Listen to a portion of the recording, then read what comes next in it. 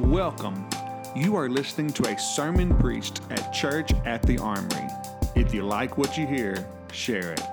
God bless you.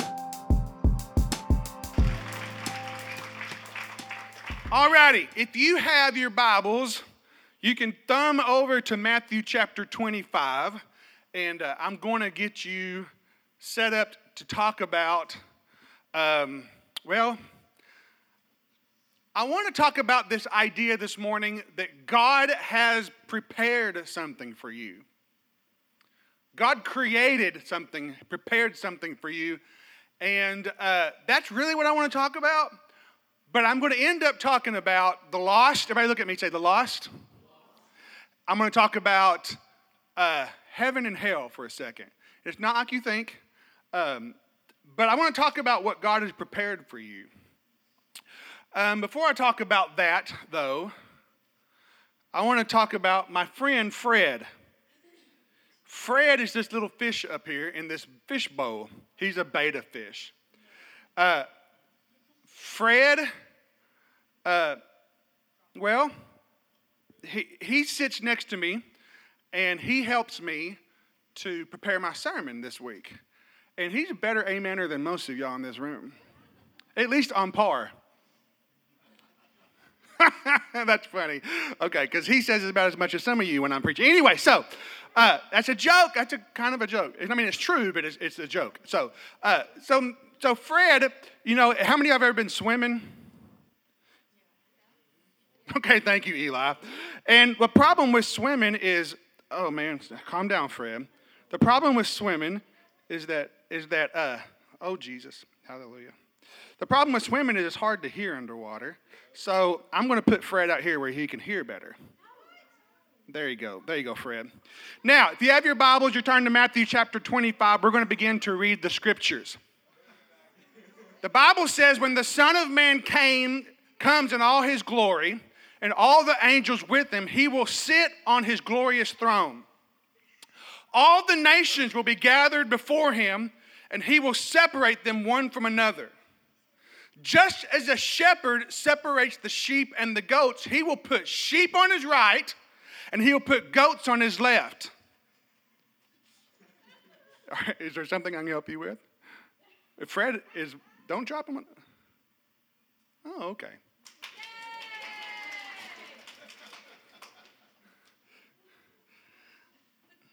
I told you this sermon was about the lost.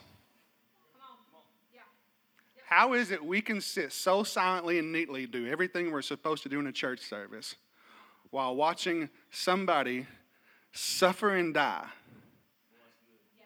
and everybody but one person will do nothing about it? Here's a towel, wipe your hands off. Is it possible we're way too churched? Is it possible to not break the order of the service? We'll let a person die.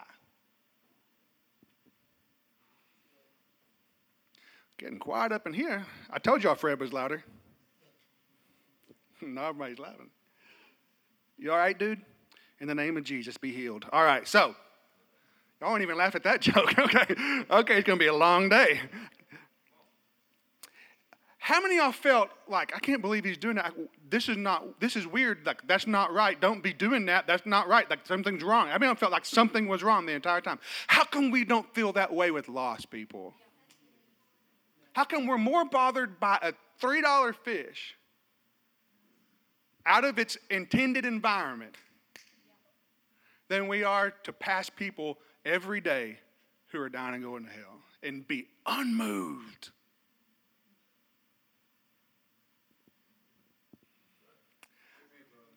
I want to take it a step further than that. This fish, when she tried to pick it up, what did it try to do? It was flopping, trying to get away from you, resisting the hand that was coming to bring it help. We live in a world, see Fred, I didn't tell you much about Fred.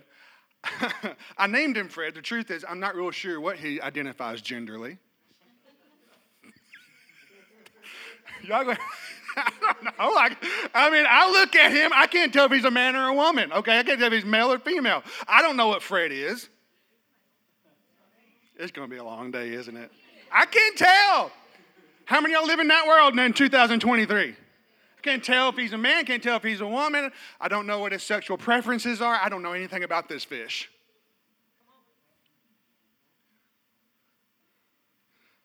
Pretty sure, though, he adheres to the other side of the political spectrum than I am. It's quiet in here this morning. Pretty sure he doesn't think like I think. Matter of fact, they say that the shortest memory of any creature is a goldfish, right? Pretty sure he doesn't get half of what I get, doesn't understand the way of life as I understand the way of life.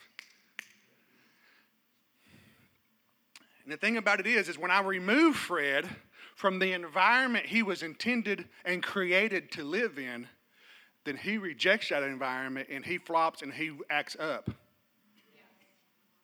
And when we see lost people, we don't see them as people who were never created to live in this world. They were always created to live in the bosom of the Father.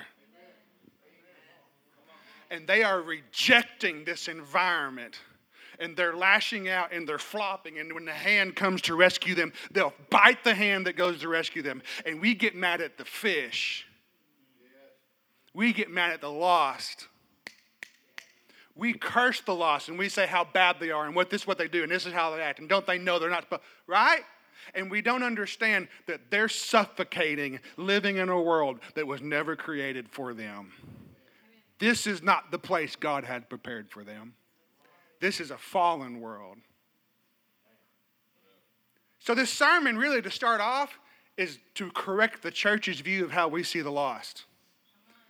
If we're more concerned, hear me now, if we're more concerned about a group of people that's ruining our way of life in this country called America, than we are about people dying and going to hell, we have misplaced our priorities.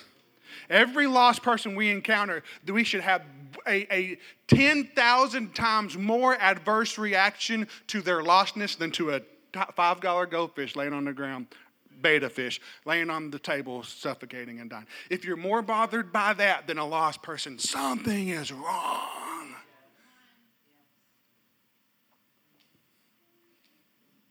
I'm not trying to how many of y'all wanted to get out of your seat and run up here and grab the fish and put it back in the bowl? Everybody wanted to do that. Where is that desire when we see the lost? To do something about it. That makes sense? So my point number one, it's like Daniel was talking about last week when he was encouraging us and exhorting us in the worship part. What we're in now is not what God created.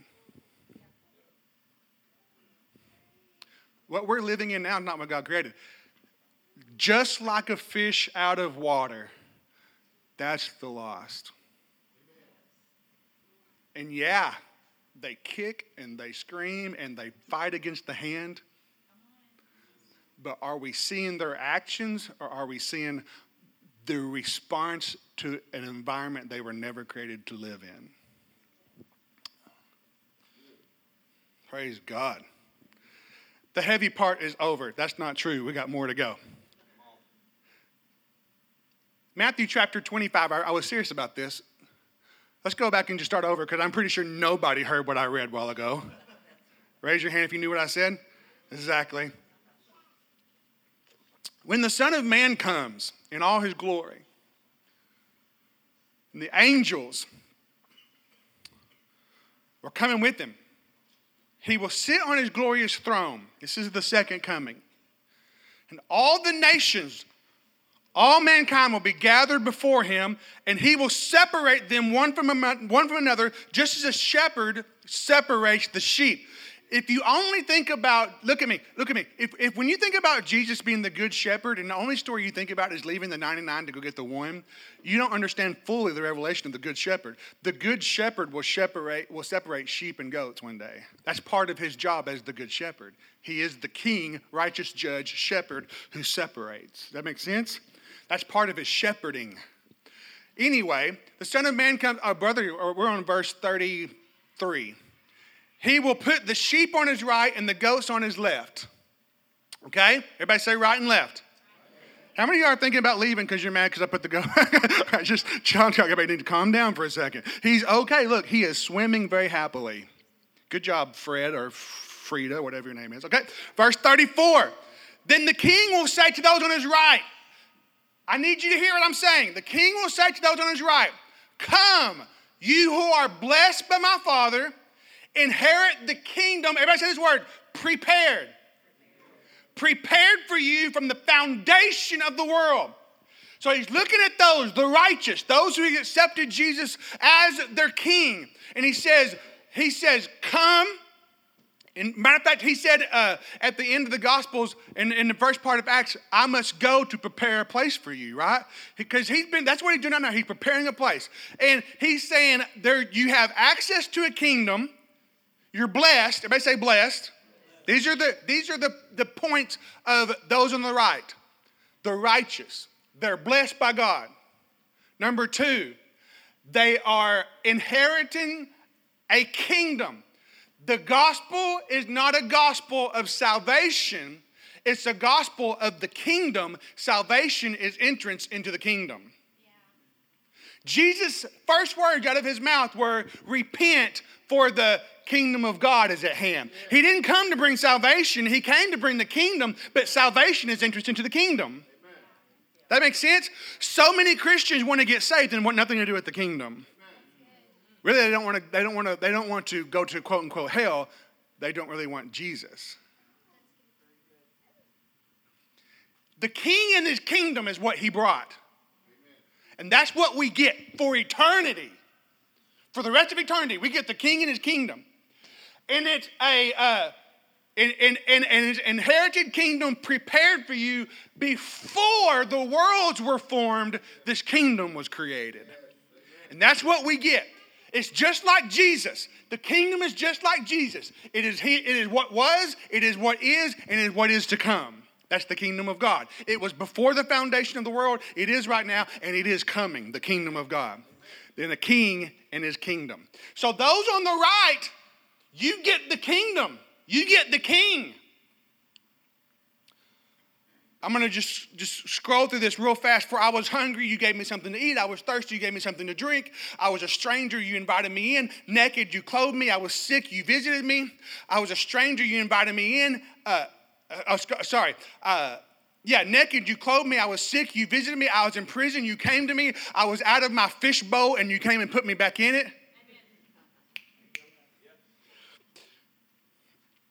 Then the righteous will answer, Lord, when do we see you hungry and feed you and thirsty and give you something to drink? And when did we see you as a stranger, invite you in and naked and clothe you? When did we see you sick or in prison or come to you? The king will answer, listen to me. Notice what Jesus is saying here.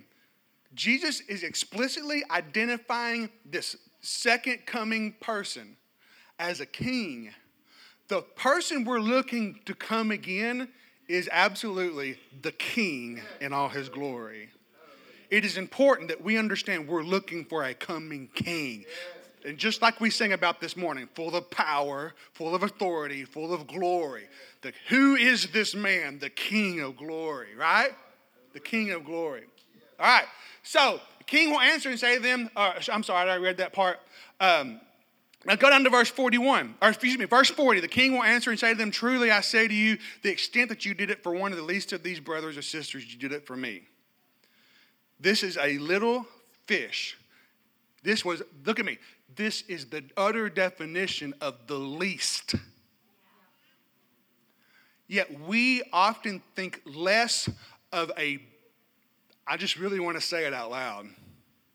We often think less of every label of every person who acts out wrong in the world than we think of a fish, a $5 fish. You would never admit to it, but in our actions, we get more bothered by the fish than we do the person who's approaching eternal damnation. Praise the Lord.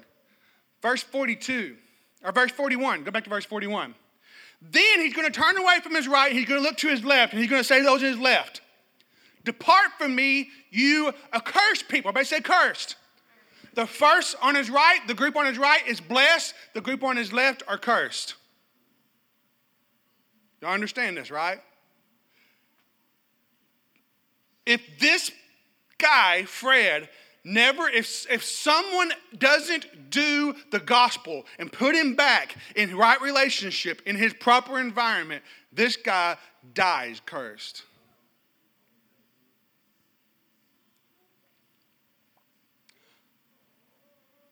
Depart from me, accursed people. Everybody say eternal fire. Everybody say eternal fire. Which has been prepared, just like heaven was prepared. The lake of fire is prepared. But see, heaven was prepared for God's creation. Amen. The people. I'm going to say the word hell was prepared. The lake of fire prepared for whom? The devil and his angels. Fred the fish that you walk by every day that's flopping and acting out and rejecting this environment that he's living in, and you are so disgusted with who he is and how he acts and what he does, hell was never made for him. And he has just as much right. And let me say it, God just as much prepared heaven for him as much as he did for you. We need Fred to hear the gospel and have his heart changed. Y'all out there? Depart from me, accursed ones. They're cursed, they're not blessed. Everybody say eternal. The kingdom is eternal, the lake of fire is eternal. And both have been prepared. One was prepared for the people of God. One was prepared for Satan and his angels, and we'll discover in the book of Revelation, the false prophet, the beast, right? Satan, hell, the lake of fire was prepared for the fallen, not the living. Now, let's go on. I'm not going to read this part. It's the same estimate. Verse 45, truly I say to you, the extent that you did not do it for one of the least of these, you did not do it for me either. Hebrews 11:16 says this. Read it with me. Hebrews 11:16 says this. Hebrews 11:16 says, as it is, they desire a better country. That is a heavenly one. Everybody say heaven. Therefore, God is not ashamed to be called their God, for he has prepared, everybody say prepared, a city for them. I need you to hear me out before you jump off any cliff right now. Heaven and hell are both at the same time very allegorical and very literal. Do I believe in a literal hell? Yes and no. Do I believe in a literal heaven? Yes and no. What we say when we say hell, when we say heaven, oftentimes we're not saying the literal part. We're saying the opposing sides of the same of a coin. It is heaven. It is hell. Let me explain this more. If I say to you right now, a perfect example, our good friend, our buddy, our brother in Christ. Yesterday, we said our final goodbyes. Frank Galbraith. Where is Frank right now? So most of us were going to say heaven, right? Right? If you knew him, you know he went to heaven. I'll say he will be in the group on the right. But see, the concept of heaven is he the scripture says to be absent from the body is to be present with the Lord. But is he fully embodied in the eternal place of quote unquote heaven? No. We believe in a final or second resurrection from the dead where our bodies will be resurrected. Are y'all out there? Y'all know theology, right? Where our bodies will be resurrected and they will be reunited with Christ, glorified. All your aches and pains and all your whatever, you be complete. You will have a glorified body, and when that body meets your spirit and you go into eternity, that is ultimately, eternally, what we would call heaven. I'm not saying at this moment, because I believe it with all my heart at this moment, because the scripture says that he is with the Lord, his spirit. But there is this, and so in the same way, that's why Jesus said to the thief on the cross, today you will be with me in where? Paradise. Paradise and heaven, what we call heaven, aren't necessarily the same thing. Okay? Abraham's bosom, they're not necessarily the same thing. They're these stages of going into eternity. That makes sense? Same thing is true with hell. Look at me. Same thing is true with hell. You have Sheol. Let's say Sheol. You have Gehenna. You have the lake of fire.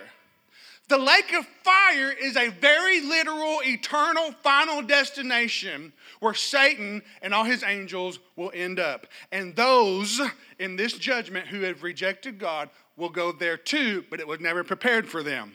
But what you have right now is people in this holding. It's Sheol, or what's the other word? Hades. It literally means disembodied.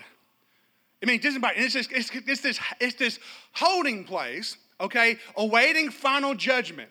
Now listen to me. Look at me. In the same way, to be absent from the body, in the good way, to be absent from the body, to be present with the Lord, on the opposite side of it, to be absent from the body is to be separated from the Lord. But look at me. What does the psalmist say? Where can I go to escape your presence? Even if I make my bed in. So Sheol, look at me. Sheol and the lake of fire, where you'll be eternally separated from God, are two different things. Yeah, but look at me like, what is he talking about this morning? There is a final judgment, and at that final judgment, he will separate sheep and goats. And look at me. Let's define heaven and hell for a second. If I say, what is heaven? So let's just do this, okay? It doesn't matter. Raise your hand and just tell me, what is heaven? Somebody raise your hand. Eli, what is heaven?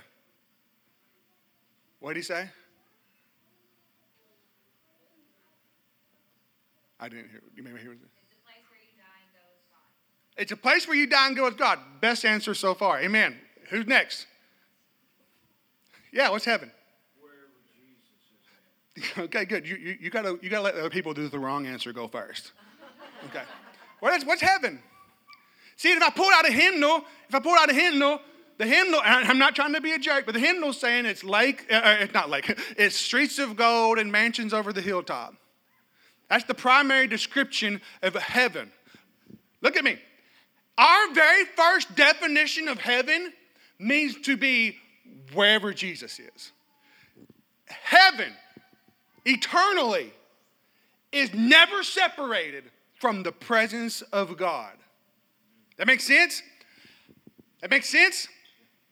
If that's the definition of heaven, look, Paul said, we know in part, we will know fully, right? Every mystery will be revealed. Like we'll be known as we are known. There's coming this moment in time, in eternity, heaven. I'm talking about everything that falls under the guise of the good, the righteous, those on the right, that we will be fully known by God. There'll be no more mystery. We'll understand everything, right? We'll have total access to God in his presence 24/7. He is the light, the Bible says, of the city. There is no need for a sun because his glory is the light that lights the city day and night. That's heaven. It's Jesus. Heaven is Jesus. This is why we don't want to get people to say yes to heaven. We want to get people to say yes to Jesus. It's also why we don't want to get people to say no to hell. If I said to you, let's take a poll, who wants to burn in a lake of fire for all eternity? Raise your hand.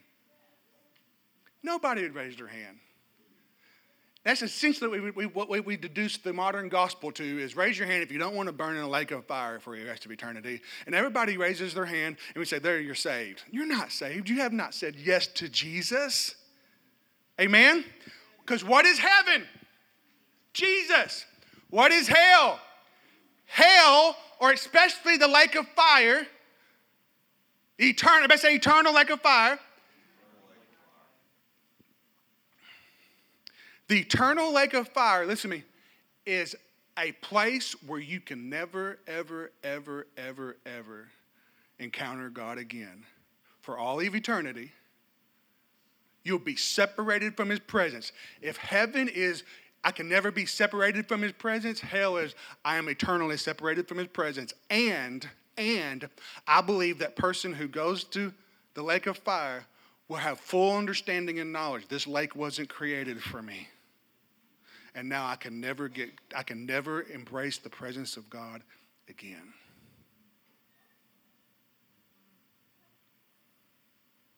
You want to talk about what's sad? You want to talk about what should enrage our hearts? You want to talk about why Jesus talked a lot about hell? It was the thought that people would go to a place that was never prepared for them. And for the rest of eternity, they will live with a knowledge that they can never again be in his presence. And this is forever. And I don't belong here. I wasn't created to be here. The city of God, one of the aspects of heaven, New Jerusalem, new earth, new heavens, new earth, like all these things that fall under the umbrella of what we say when we say heaven, that's prepared for us. But what makes it heaven, what makes the city is the Lamb. Right? What makes heaven heaven is Jesus is there. And I'm telling you, what we're getting glimpses of, what we're getting momentary rips in the fold of little experiences of glory, that's what we live in 24/7, 365, if there even is such a calendar thing in heaven. For all of eternity, we are with Jesus. That's what makes heaven heaven. I don't think you're going to care one flipping bit about any gold bricks or any mansions or any of that stuff. You're not going to care. Jesus is here. Whoa. After 37 years of having my face planted on the ground, I look up. Frank's here too. I'm going to run over there and get my face next to Frank, and let's continue to what we're doing right now, worshiping the throne, right? Holy, holy, right? That's heaven. That's what makes heaven heaven. Forget clouds. Forget your wings. I'm not trying to be rude. Forget all that stuff. You're not going to play golf with God in heaven. You're going to be overwhelmed by the glory of God. Amen. All right. And then God doesn't play golf because golf makes you cuss. Anyway, so going on. Let's go on. Revelation 20, verse 10. Revelation 20, verse 10. Look at this. The devil who deceived them was thrown into where? Don't just read that and say don't just read that and say hell. Okay? It's hell here. Hell is a broad concept. He's a specific lake of fire that was created for him and his fallen angels. That makes sense?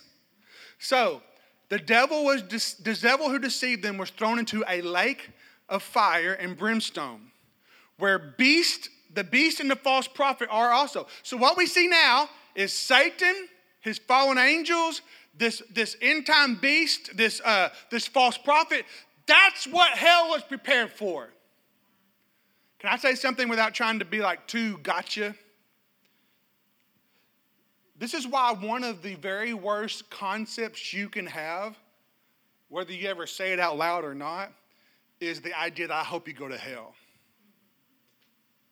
And many of us look at the lost who are lashing out in an environment they were never created, and we have those, we wrestle with those feelings sometimes. Am I the only one who's ever going to?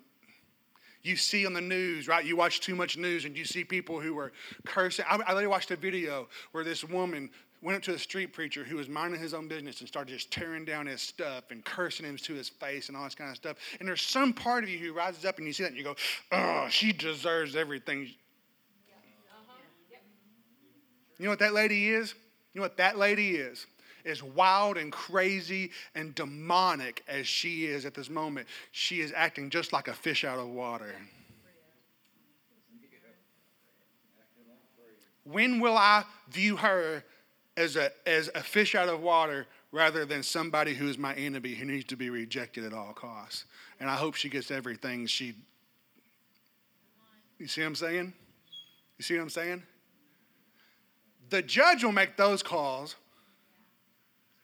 My heart should be, I should look at that woman and go, what can I do to get her back into here? more than what can I do to make sure she pays for what she's done. Are y'all okay this morning? The devil who deceived them was thrown into the lake of fire. And so many people want to curse sinners to hell. I wish they would just go to hell. And they're wishing humans that God created to a place that was never created for humans that God created.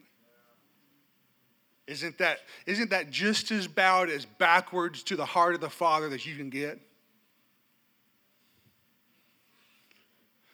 So the devil who deceived them was thrown into the lake of fire, brimstone, where the beast and the false prophet are, and they will be tormented day and night forever and ever.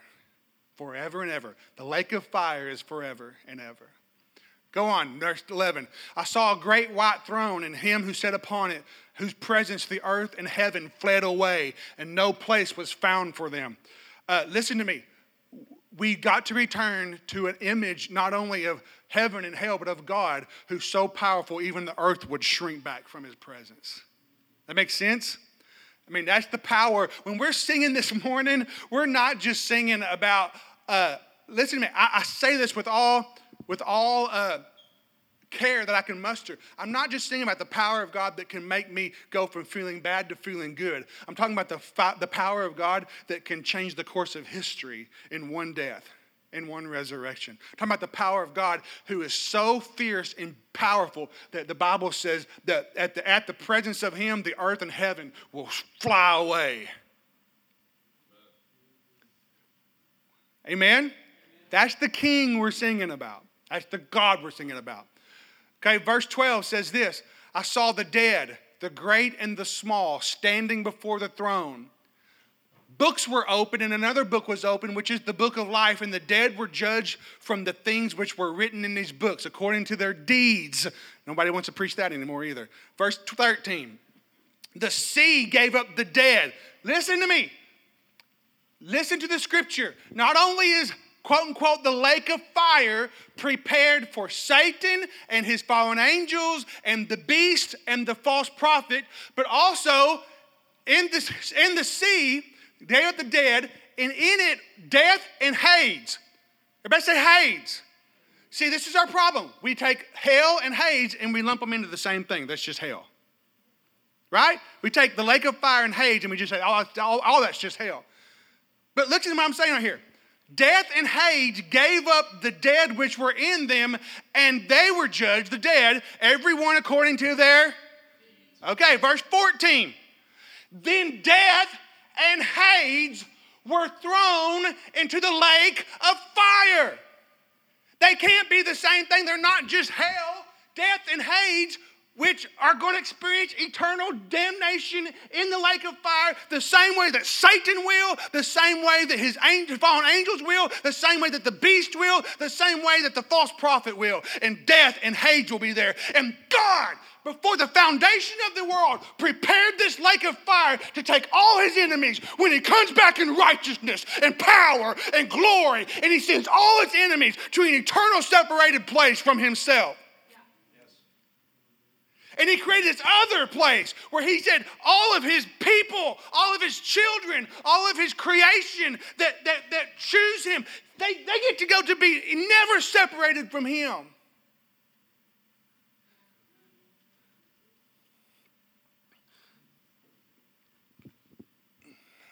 This guy hell was not prepared for this guy. Not the literal fish, the illustration. Hell wasn't prepared for you. Nobody in this room has a problem believing that hell wasn't prepared for them. But hell wasn't prepared for the nastiest, most vile person you meet on the street. The one who's so abhorrent and objectively opposite of everything you believed. Hell was not prepared for them either. Now death and Hades and Satan, his angels, right? Sickness and disease. The Antichrist, the fallen. Hell was prepared for them. The beast, he deserves to go to hell. It's a good intercession to pray that the false prophet would go to hell. Y'all okay? Right? Y'all can pray all you want to. Hell was prepared for them. Death and Hades were thrown into the lake of fire. This is the second death. This is not the first death. This is the second death. The first death is this time where you're disembodied, but you're awaiting final judgment. The second death is eternal. He was thrown into the lake of fire. Verse 16. This should be the saddest verse in their Bible right now. It doesn't say it was prepared for them. But what it does say is anyone's name was not found written in the book of life. He was thrown into the lake of fire that wasn't prepared for them. See, the Bible is extremely descriptive about who the lake of fire was prepared for. Does that make sense? It gives us details. It names names of who it was prepared for.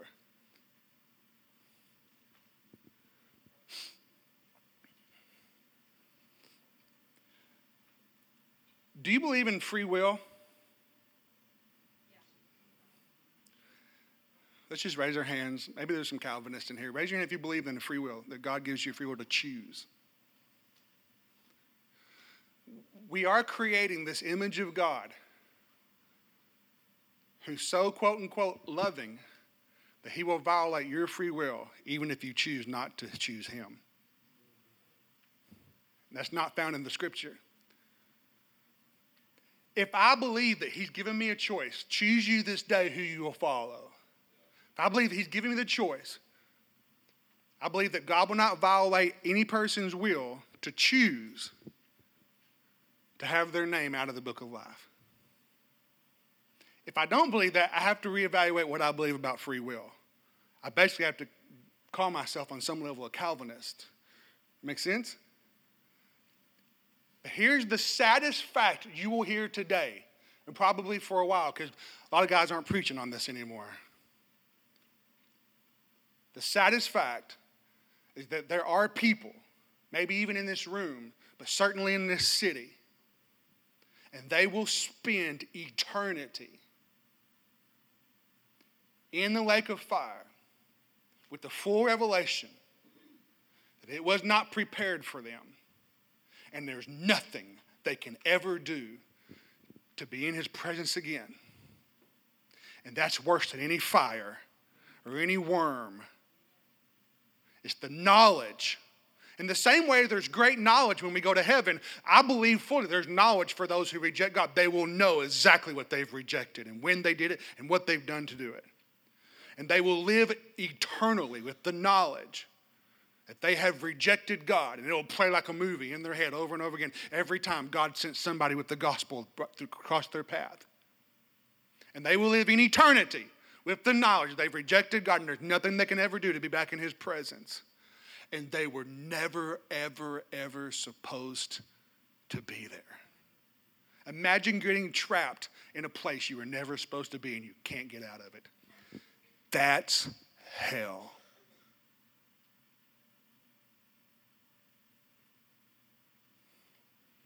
And we all in this room, we have friends, and we have loved ones, and we have coworkers, family, that we know, or at least we're not sure of what eternity holds for them, or better yet, the choice they are currently making. And yet, we've so programmed into religion that a fish out of water stirs our heart more than being around that person. And as a matter of fact, we've even moved from not being bothered to being angry at people who act like they're a fish out of water and reject the very hand that come to help.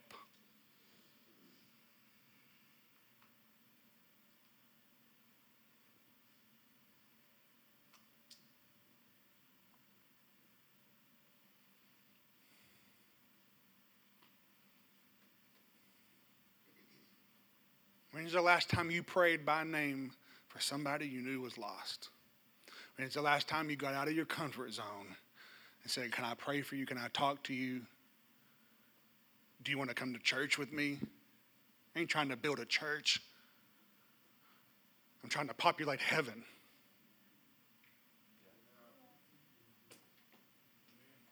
When's the last time you were unbothered by someone and their crazy antics and your heart posture was more aligned with God? See, when I think that, I've been studying the Sermon on the Mount very heavily for a long time. I think that when God says, blessed are those who mourn, he is not talking about physical death. He is so more powerful than physical death. It's not even funny. My story of Lazarus, right? Right? You remember what I'm talking about? I don't think God's bothered by physical death. I don't think that God is saying, for those of us who are mourning Frank right now, and we are literally mourning, but I don't think that verse is for us right now. We're mourning, but that's not the point. The point is whenever we can't feel what's on God's heart for creation. Bible says creation groans, right? They're just groaning, and it's not necessarily a cheer, it's a groan. And the Bible says that whenever when blessed are you when you mourn, for you shall be comforted. There's the idea that the only comfort you will ever get in the sense of eternal things is whenever I can align God's heart and my heart together. In other words, let me say that backwards. I can put my heart and make it feel what God's heart feels. And most of the time when we're partying, God's mourning, and most of the time when we're mourning, God's partying. I say that very literal at this very moment. There is this thing inside of me that's going to miss Frank, but I think heaven is throwing a party for Frank right now. And so I'm saying to us, when's the last time we allowed ourselves to feel uncomfortable the way we felt uncomfortable at a flopping fish on a table for lost people? When's the last time we let our hearts go there? When's the last time we saw the flopping fish, the rejection, people kicking and screaming and cursing, and right? And we see them as evil, and we don't see them as suffocating.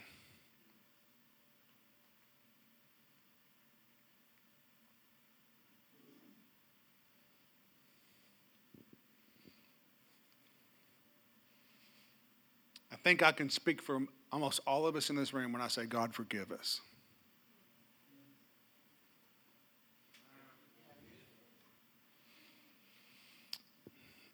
I'm going to do something very old school. I want you to close your eyes. I want you to bow your head. Very simply, if you're here this morning and you're concerned that you would spend eternity separated from God, I'm not talking about fire. I'm not talking about worms. I'm talking about the idea that you are concerned that you would spend eternity separated from God, and you feel like you're living in a world you were never created to live in. Just like my brother testified at his baptism a few weeks ago, that there is this void inside of your life that only God can fill. And if you know you feel it empty inside, you feel like there's something missing in your life, and you feel like a fish out of water, and you're concerned that you would spend eternity without God, if you're here and you want that to change, just come stand right next to me. I want to pray for you. Want anybody at all?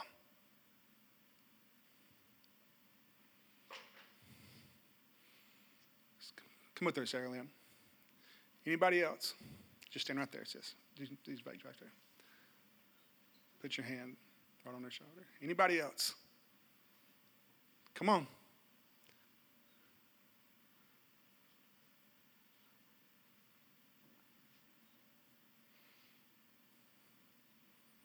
Everybody stretch your hands this way. What's your name? Huh? Amelia? Beautiful name, Amelia. Amelia, we just pray right now that your heart would be so settled that you would know that you know that you know that Jesus is your Lord and Jesus is your Savior. We pray right now in Jesus' name that he would reveal himself to you in a powerful, powerful, powerful way. I just want you to repeat something very simple. Just repeat it to me. Say, Jesus, I'm yours, and you are mine forever.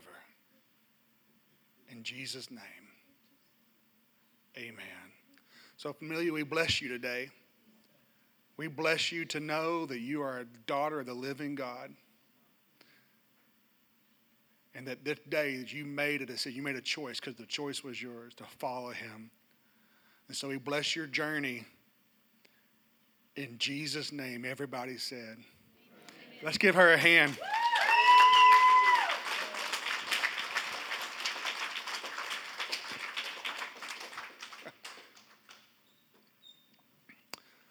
Second part is this.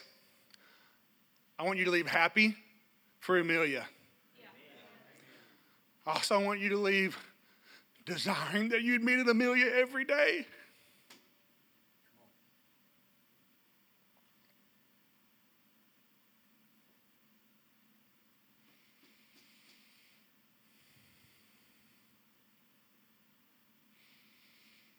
Because you'd never get used to the feeling you feel right now.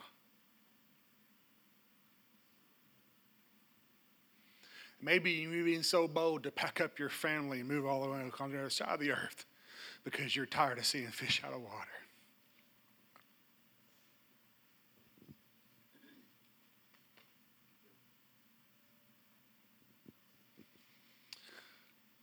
My prayer this morning, God, is that we would mourn with you. May we so have the heart of heaven. May we so have the heart of the King.